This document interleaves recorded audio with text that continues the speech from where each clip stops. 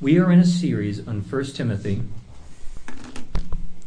because we want to establish our church.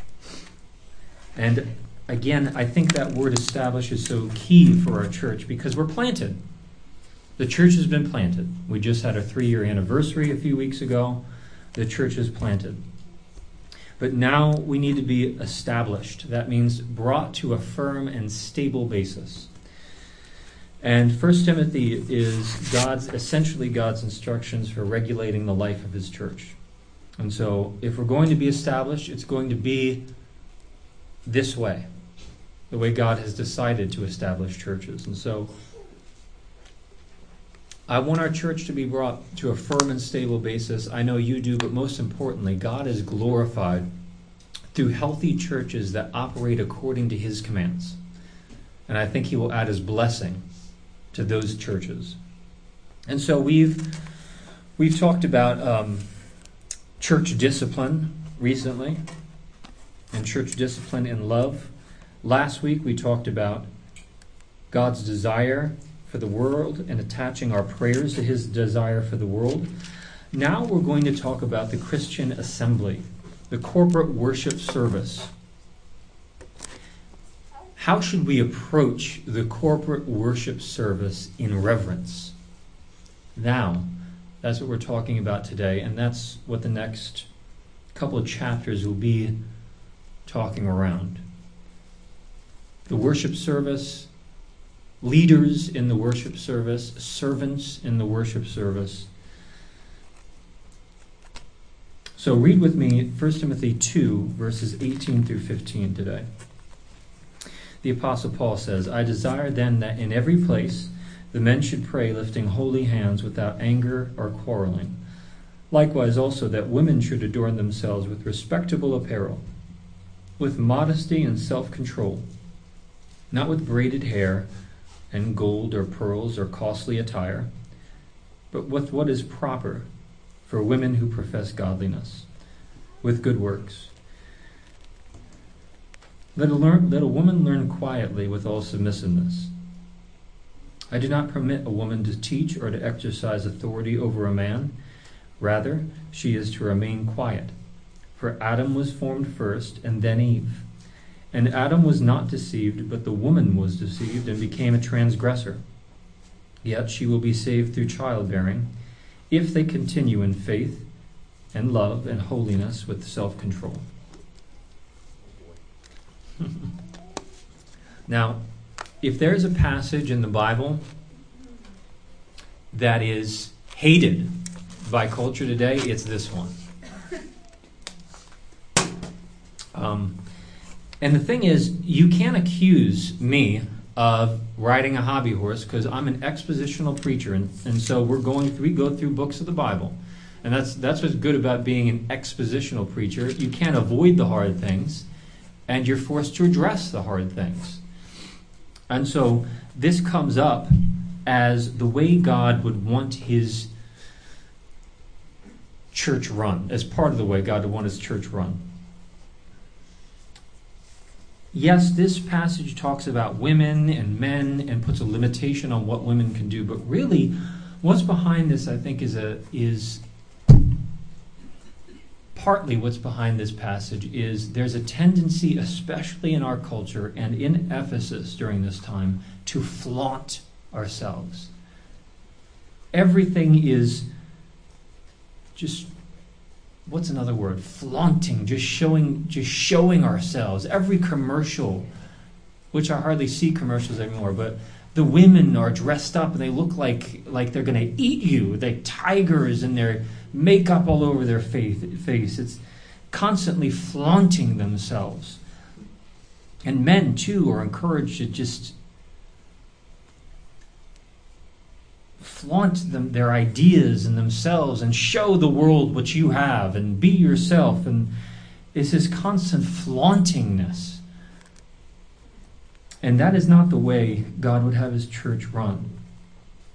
So I think, I remember I talked about this on Wednesday, but Mark and Anna lent me a book called The Saving Life of Christ, in which the author talks about God consciousness versus self-consciousness. And self-consciousness is constantly focused on the self.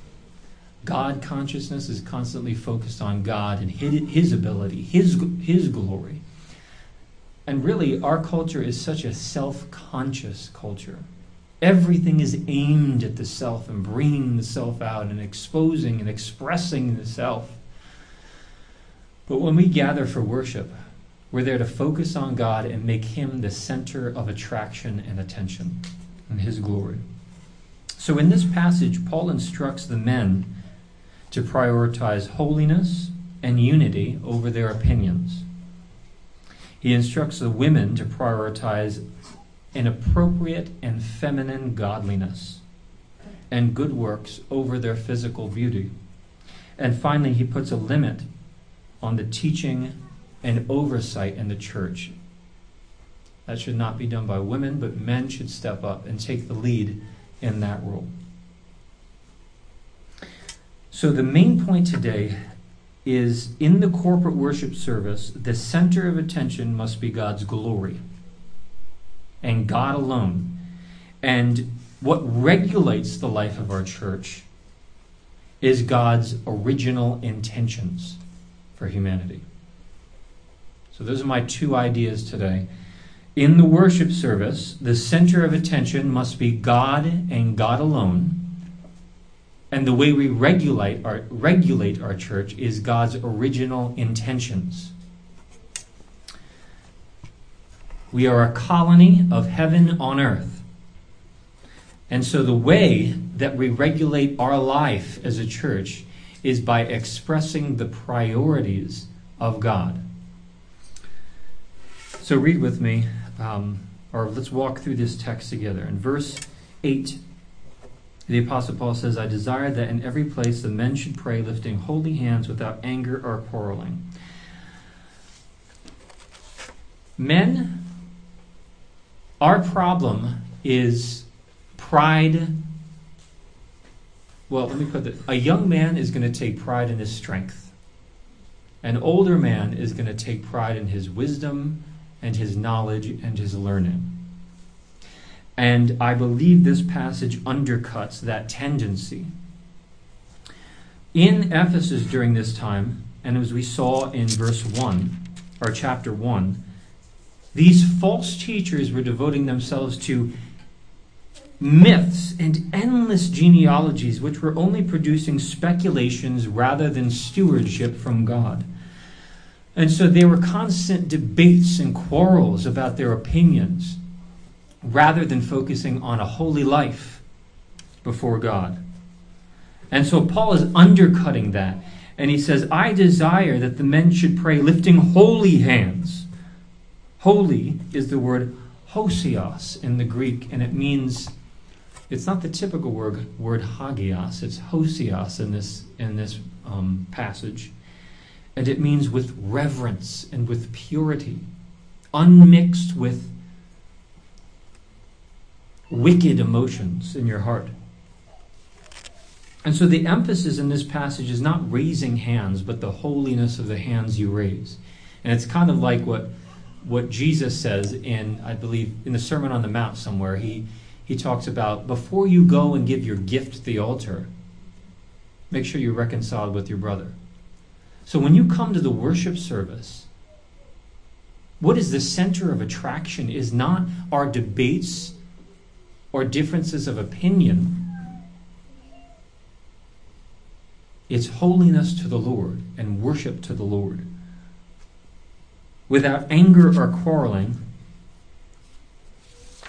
The problem is if we come to the worship service, men, and we make our wisdom and our learning the center of attraction, then that's going to engender debates and quarrels even in the worship service that could take over.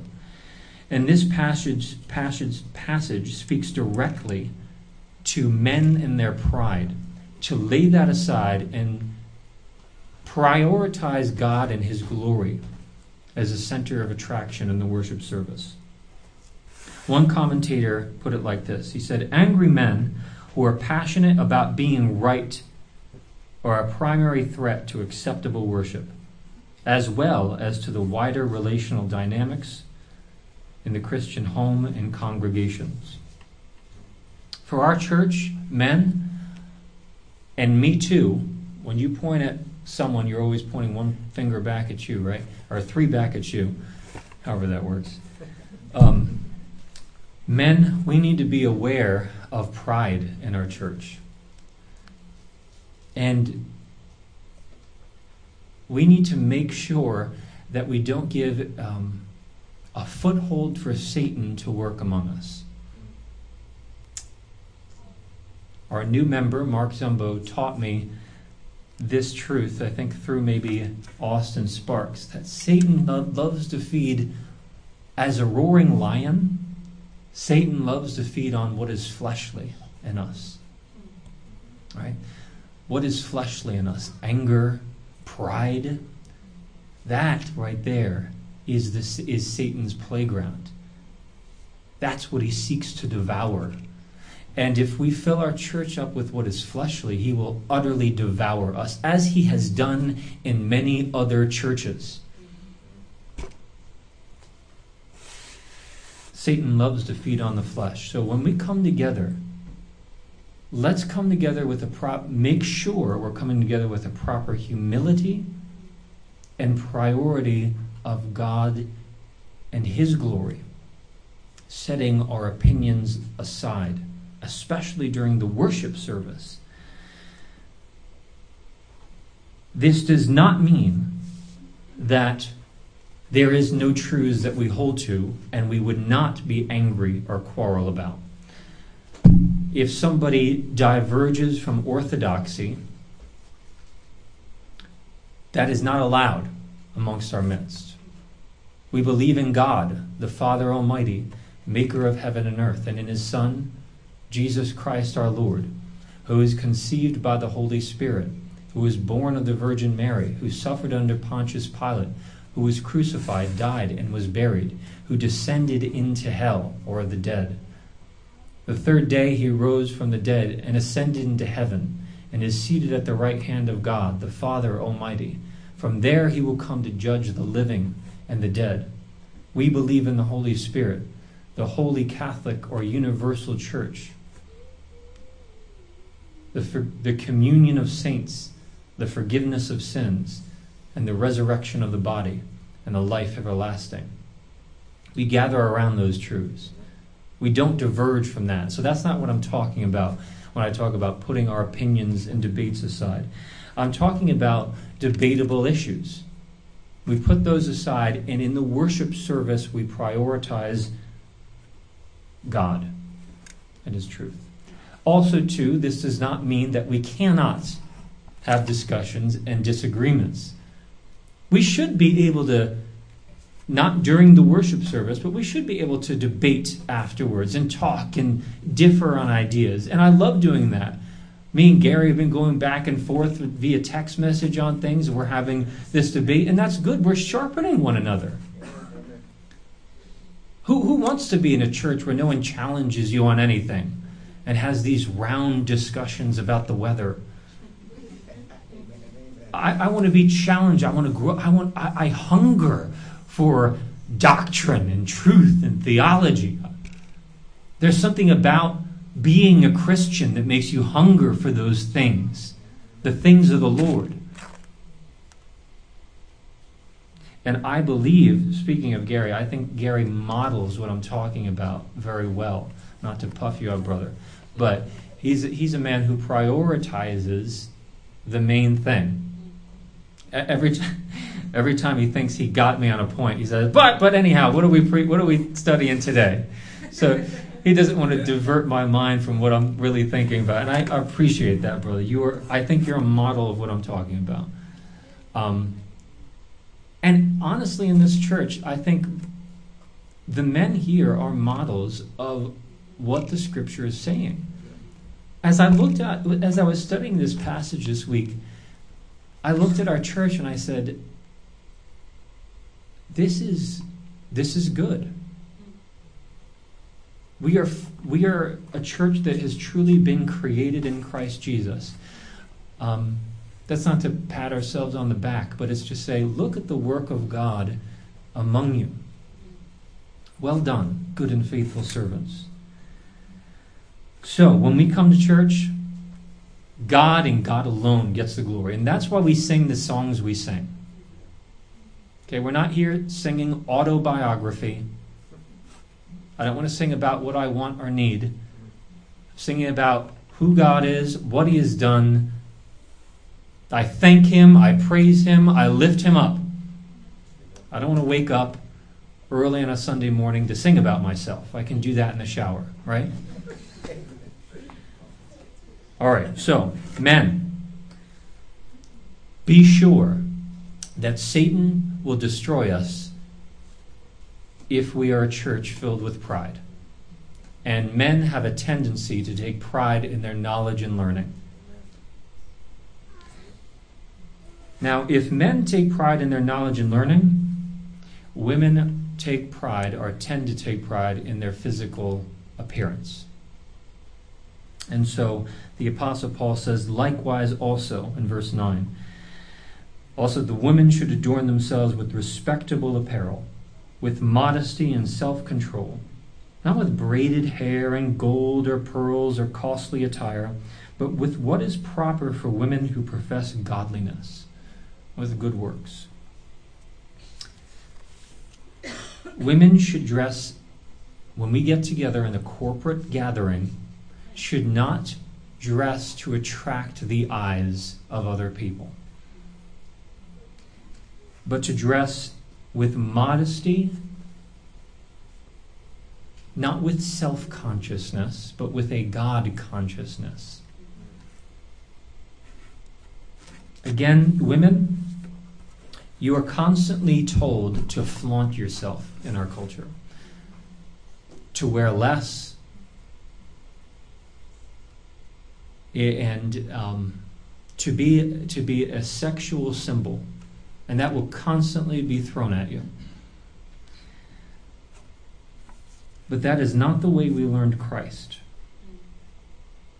And so Paul is saying, when you come to the worship service, you are not the center of attraction. Just like men and their knowledge is not the center of attraction in the worship service, so women and their bodies or their looks or their physical appearance is not the center of attraction. So, Paul is saying, do not come flaunting yourself into the worship service. Don't dress so as to point to yourself and make yourself the center of attention. Rather, clothe yourself with modesty, with self-control, and with good works.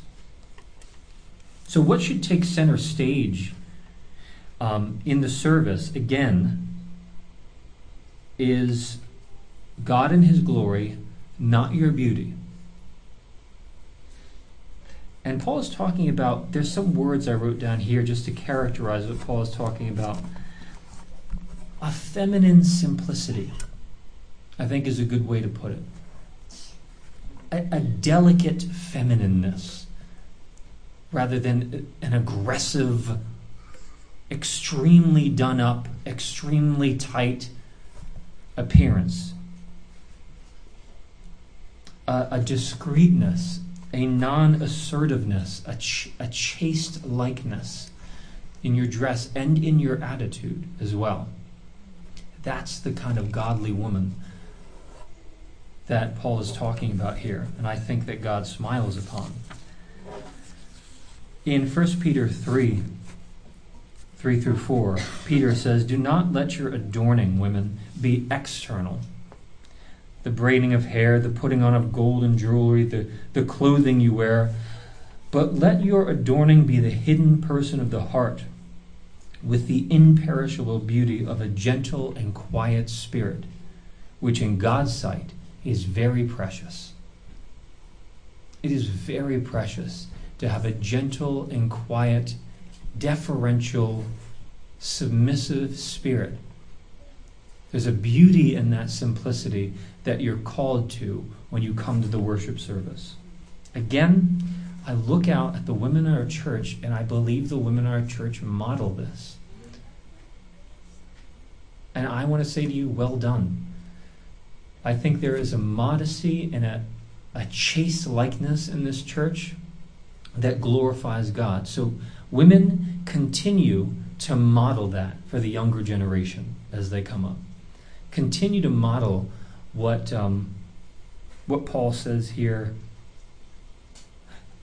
Model what it is like to be a woman who professes godliness in your dress and in your attitude. And I think we have that in this church. So continue in your humility. And that really is the key that ties those two instructions together for men and women. I believe it's humility. Humility is not to be so self-conscious or self-absorbed or to express yourself. But humility seeks to elevate, true humility seeks to elevate God and strives for godliness. Men will take pride in their knowledge. Women will take pride in their beauty. When we come to the worship, and really in life, put those aside and make God alone the center of attention. Now, do you want to catch the eyes of God or the eyes of men? This is both men and women. I want to catch the attention of God. And I believe there's a way to do that. And that is to seek humility in your life. We are told that God opposes the proud, but gives grace to the humble. That humility actually draws the attention of God. That's why I strive for humility. And I know there is great pride in me. But I strive and I hunger for humility, and I'm seeking humility in my life because I want to draw the attention of God. And in due time, He will exalt you in the ways that He thinks is best. There's a great book on this that I've been listening to by C.J. Mahaney called Humility. And it's on Audible, and it's been a great listen. And he brings out this point that humility actually draws the attention of God. So, we come to the worship service, put away pride, put away physical appearance, make God the center of attention, and seek humility. Rather than drawing the eyes of men or other women, draw the eyes of God with your gentleness and your purity, your holiness, men. Women, your feminine simplicity, which is beautiful in the eyes of God.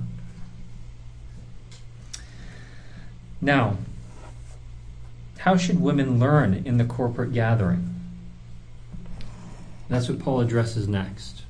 In verse 11, he says, "Let women learn quietly with all submissiveness." So how should women learn in the corporate gathering? This verse epitomizes it. First, women should learn. So he says, let a woman learn, which is very, very interesting because in the first century, women were not, especially in Jewish cultures, women were not allowed to learn. They weren't allowed to be disciples. There's an interesting line in the Talmud, which is rabbinic literature during this time, which says, better to burn the Torah than to teach it to a woman. Isn't that amazing? Better to burn the Torah than to teach it to a woman. But Paul says, let a woman learn. And Jesus had women not as disciples, but he did appear to a woman first after his resurrection from the dead. There are women all throughout the Bible and the New Testament who are very key in the life of the early church. And so women, you are called to be disciples, first of all. Don't leave that to the men. Seek to be a disciple. Read the Bible for yourself. Commit yourself to prayer, to following Christ. Let a woman be a disciple, in other words. So let a woman learn. They should be learners. Second of all, they should learn quietly. All right, so this is the one that really raises eyebrows. Let a woman learn quietly. and this has been, I think the King James Version says silence, which really kind of raises. But the word quietly, hesukia in the Greek, means to be unobtrusive. It refers to a lack of disturbance. It refers to a tranquility. And it's opposed to a turbulent or cavalier attitude. In fact, Paul uses this word in chapter 1 when he says pray. So here's proof that the word hesukia does not mean absolute silence. Paul isn't saying don't utter a word, women. He's not saying that. He's saying let them learn with a quiet attitude and demeanor. In verse 2, so pray for all people, for kings and for all who are in high positions, that we may lead peaceful and quiet lives. That's the word, hesukia. Now, Paul is certainly not saying that we may lead peaceful and silent lives, that we may never speak again. That's not the idea. It's the kind of life we're to live, a life without turbulence. Remember when I was preaching this, that we're not to be wide-eyed nationalists or wide-eyed revolutionaries, and so women are not to be cavalier in their learning, like was typical in Ephesus that day, where women were thought to be emancipated, and they would come in well adorned with their hair done up, and they had the same status as men, and so they felt free to challenge men. And Paul is saying that that's an improper attitude for a woman to have. So let her learn with a humble and quiet spirit. Same thing in 1 Thessalonians 4:11. Paul says that he aspires that we should aspire to live quietly and to mind our own affairs. Again, Paul is not saying to live silently without ever speaking, but to live with a quiet humility and tranquility in minding our own affairs. And that, I think, is the idea that we're getting at here. It's not an absolute silence, but it is a humble, quiet submission to the leadership of the church. Also, you see in 1 Corinthians 11:5 that women are actually praying and prophesying in services. So there is an appropriate time for women to even give a word of edification or exhortation, but they should do so with a quiet and submissive attitude, a disposition that defers to authority. So, women should be disciples, they should be learners, and they should have a feminine, quiet, unobtrusive, non-cavalier disposition in church. Now, a limitation is placed on what women should do in the church, how they should minister in the church. In verse 12, Paul says, so let a woman learn quietly with all submissiveness, but I do not permit a woman to teach or to exercise authority over a man. Rather, she is to remain quiet. For Adam was first formed, and then Eve. And Adam was not deceived, but the woman was deceived and became a transgressor. Again, this passage is hated, highly hated in our culture today, and even among many churches today. He says, I do not permit a woman to teach or to exercise authority over a man. So Paul is talking with apostolic authority in this passage. And teaching is what I'm doing now. And exercising authority over a man is what the elders do, or what a pastor does in a church.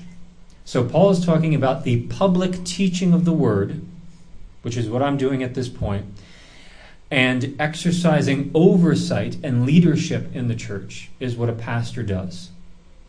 So a woman is not called to be an elder of a church or a pastor of a church.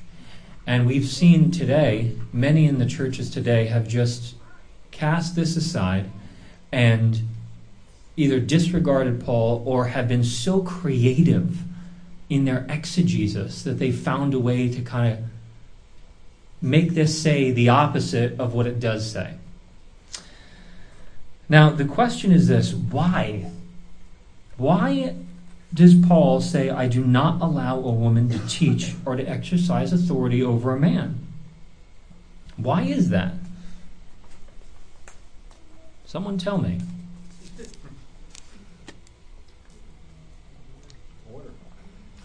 All right.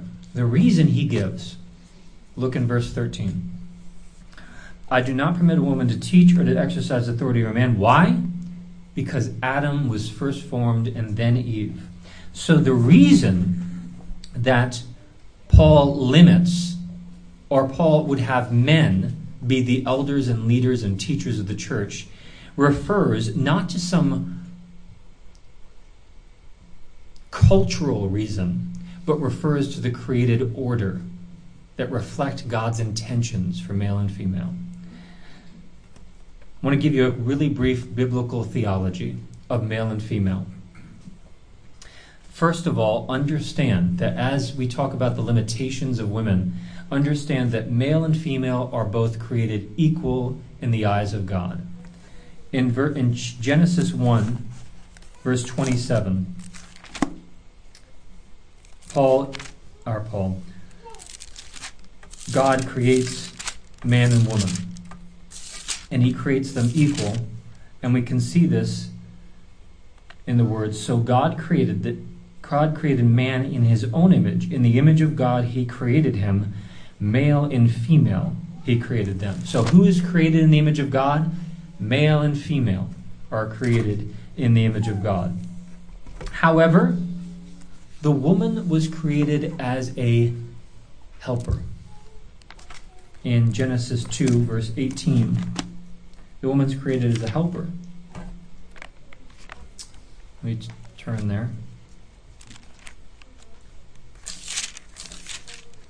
2:18.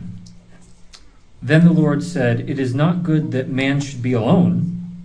I will make him a helper fit for him. And so out of the ground he formed now out of the ground the Lord God had formed every beast of the field and every bird of the heavens and brought them to the man. But in verse 22, and the rib that the Lord God had taken out of the man, he made it into a woman and brought her to the man. And the man said, this is at last bone of my bones and flesh of my flesh. She shall be called woman because she was taken out of man. So the male and female are created equal in value but separate in function. Adam was created to be the leader. Eve was created to be the helper. Now, helper does not mean lesser. It means it's a designation of a supporting role. A helper is a person, I have my definition here, is a person who contributes to the fulfillment of a need or the furtherance of an effort or support or purpose. The word helper in the Hebrew is used of God helping Israel in the Old Testament. And the word helper is used of the Holy Spirit in the New Testament. Not because the Holy Spirit, for example, is lesser than Jesus Christ, but because he comes along Jesus and applies Christ's work to the church. He's in a supporting role. In the same way, women are created as helpers, not because they're lesser, but because they're to come alongside the men in a supporting role and enable them to do the work they're called to do. So that is how God intended it. So God's design for male and female should be reflected in the home, I believe, and in the church. And the reason that men should lead in the church is because the church is meant to reflect God's design for humanity, as read in Genesis 1. And if we're going to be a colony of heaven on earth, we need to be sure to reflect that good design. The second reason he gives is not just creation, not just because God created them male and female, but he also gives the fall as a reason, because Adam was not deceived, but Eve, which is perplexing because Adam did eat the fruit. But it seems that whereas Eve was deceived by the snake, it seems that Adam's sin was willful and conscious.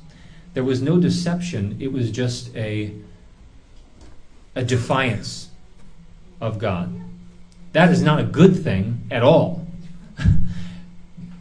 And it actually threw the world into quite a bit of chaos. But that is the logic in this passage. Adam was created, woman was created as a helper. And whereas Eve was deceived, Adam was not deceived. His sin was not out of deception, but out of willful rebellion and conscious rebellion. So, gosh, Paul does not... Here, let me put it this way. How can we respond to this passage before we get into verse 15? You could just outright reject this passage. That's an option. When Paul says, I do not permit a woman to teach or to exercise authority over man, for Adam was first formed and then Eve, you could say, well, I just don't agree with that.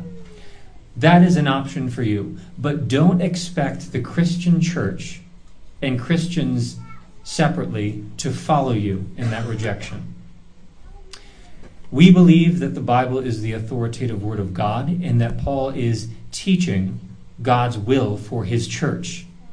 Now, if you want some background on that, I preached a sermon a couple months ago called Why Do We Think the Bible is the Authoritative Word of God? It was part of our Logic of Christianity series. And so, yes, you could. That's an option for you to just reject what Paul says. But don't expect me, other Christians, or the church at large to follow you in your rejection of Scripture. We believe the Bible is the authoritative Word of God. Secondly, you could try to argue that the passage does not say what I'm saying it says. And you could talk about Philip's daughters who prophesied, even though that wasn't in a church context. You could talk about Deborah. You could talk about all these women. Ultimately, it comes down to verse 13. And I want you to understand this because this is important. As we move on into church, we will not have female elders. We will only have male elders. And I don't mean to say that in some kind of cavalier attitude, but in a way that defers to the authority of God through Scripture. Verse 13.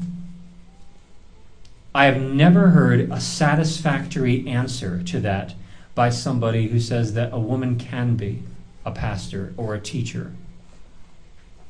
The reason Paul says, I do not permit a woman to teach or exercise authority over man, has nothing to do with cultural influence or because that's the way it was done in the first century, but because Adam was first formed and then Eve. So the reason is God's original intention for male and female. Do you understand that?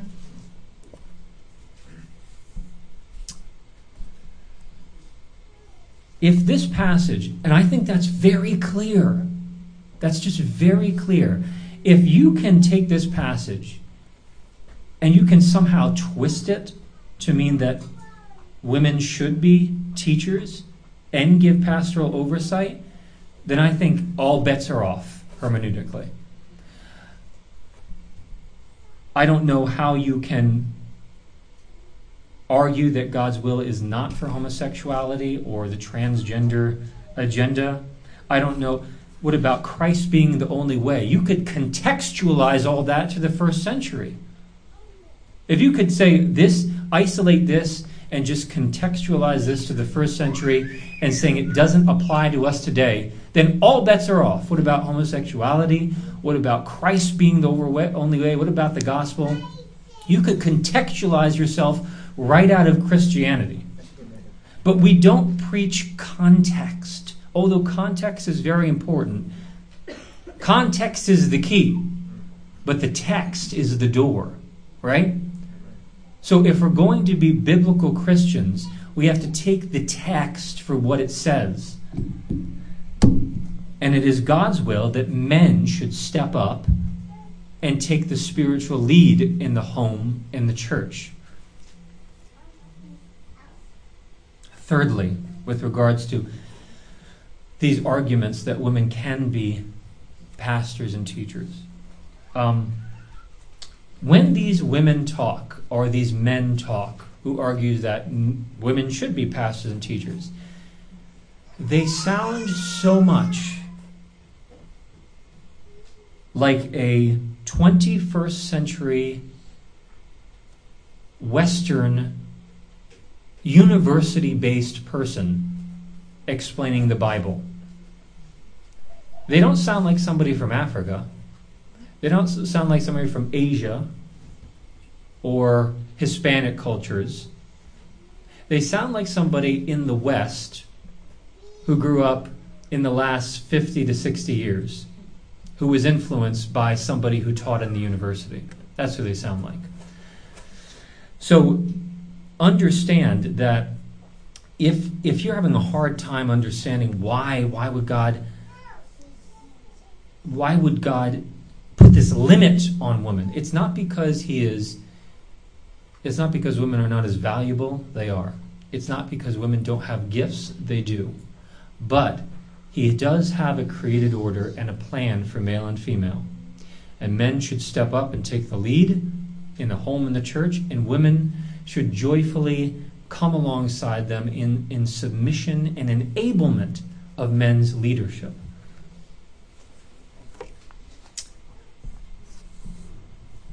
What about that verse that says, all are one in Christ? I thought there was no male or female, slave or free. Understand that equality in value does not erase distinction in role. There is a difference. We can be equal in value, but separate in role. And understand this refers to the context of the worship service. This doesn't mean that you can't homeschool males, women. You can teach and exercise authority over your children. This has nothing to do with children's church or teaching in schools. This refers to the assembled church and corporate prayer and worship, and when teaching is given. This refers to the church gathered. And so has nothing to do with parenting or higher education. This is how God wants his church to run. Also, this does not mean that women cannot give instruction to men in private settings. If you read in Acts, Aquila and Priscilla came alongside Apollos and taught him the way more accurately. And so Priscilla, being a woman, was actually teaching Apollos the things of God and spiritual things. Church of the Vine and members of this church, we need to embrace this as God's good design for his church. Not as some kind of arbitrary limitation, but isn't it good that men should step up and take the lead and be strong and lead a congregation? And isn't it beautiful when women have an appropriate godly timidity and humility that defers and even encourages men to take the lead and step up? There are so many passive men in the world today, spiritually passive, not taking the lead in the home. And it's the women who constantly have to rise up. And these things ought not to be. The men should step up in the church and the home and lead the family to fear and love God.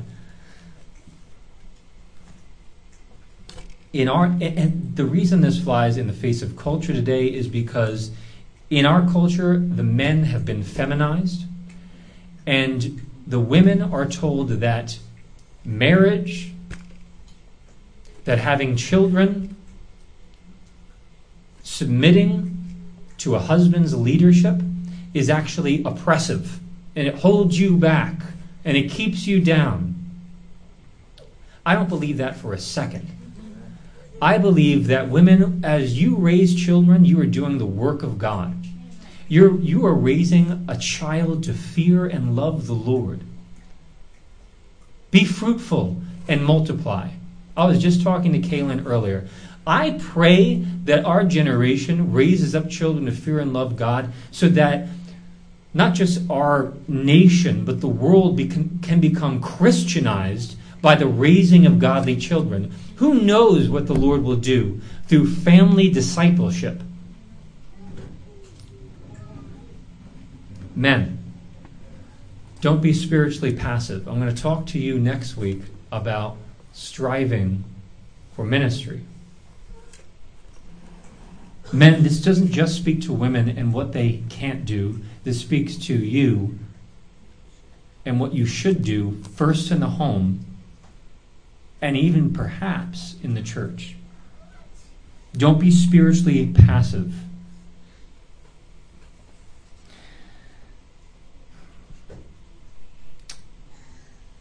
Now, I have a book out there. There's a little booklet on the table called How Women Can Flourish in the Church. And we want women to flourish in the church. Just because women should not be pastors and teachers doesn't mean that we don't want women to flourish. We do. And I think women can serve. Darcel has been a great secretary for us, and she has led the fellowship team. And now Nydia has done so much for me and for this church, but she does everything as far as bookwork goes and finances in this church. Jasmine's taking over the fellowship team. So women are a part of the ministry of this church, but it's just a matter of the elders' role in preaching and teaching and exercising oversight that the Lord wants men to step up and take the lead in that. Let me close this out here, talking about verse 15 really briefly. Yet she will be saved through childbearing if they continue in faith, love, and holiness with self-control. This is a very difficult passage. And I don't presume to... As you can tell, I'm wrestling with this passage because it's very difficult. There are a lot of subtleties in this passage that I haven't brought out. But she will be saved through childbearing. There are three things this could mean. Number one, that means that a woman is justified by bearing children and given salvation by bearing children. Now, do you think that's what the Apostle Paul means? I absolutely do not think so. It's by grace you are saved through faith. That's not of yourself. It's a gift of God, not a result of works, so that no one may boast. So, Paul constantly talked about how salvation is by grace through faith. And he's the one who wrote, there is no more Jew nor Greek, slave nor free, male nor female. We are all one in Christ. So I think we can put that to the side and say this does not refer to being justified by faith. What it could refer to is Eve. And just as Eve, by childbearing, in Genesis 3:15 it says that your offspring will crush the head of the serpent. And so through Eve's childbearing, the Messiah came and crushed the head of the serpent on the cross.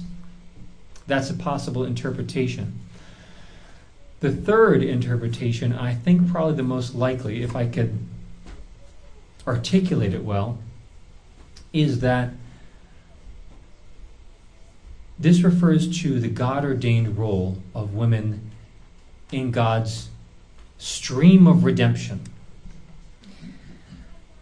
She will be saved by childbearing, not in the sense that she's justified by childbearing, but in the sense that she continues in perseverance and in God's will by taking on and embracing that God-given role, typified by childbearing.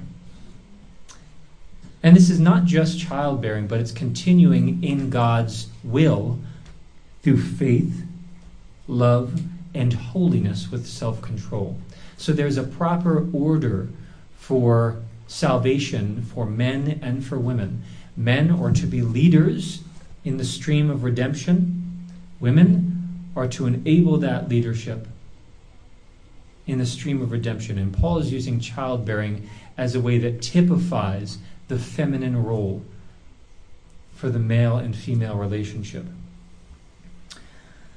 Ultimately, the male and female relationship should reflect Christ and the church.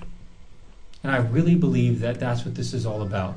As Christ submitted to the Father, so the woman submits to the husband. And as Christ died a self-sacrificial death for his bride, the church, so men are to take the lead through self-sacrificial leadership, being willing to die for their bride. I think that's ultimately what is in play here. It is God's expression of Christ's relationship to himself through male and female in the church. So if you have questions about this, I would love to talk to you. If you would like more explanation, I'm here for you. There is a book in the back that says How Women Can Thrive in the Church Today. Understand that I am not preaching these things out of some American traditionalism. We should go back to the way things were. It has nothing to do with it. It has to do with God's intentions as reflected in the created order. Understand that. Men, I'm coming after you next week. I want you to step up and strive to be qualified. Let's close in a word of prayer. Heavenly Father, I come before you, thanking you for your word. If some things seem difficult, Lord, I ask that you would give us understanding. If these things seem offensive, teach us to submit to your will. Lord, we do thank you for who you are and what you've done, and we commit the rest of this day to you. In Jesus' name, amen and amen. Now unto him who is able to keep you from stumbling, and to present you faultless before the presence of his glory with great joy, to the only wise God, through Jesus Christ our Lord, be glory and power and majesty and dominion, now before all time and forevermore. Amen and amen. If anyone would like special prayer, I would love to pray with you. God bless you.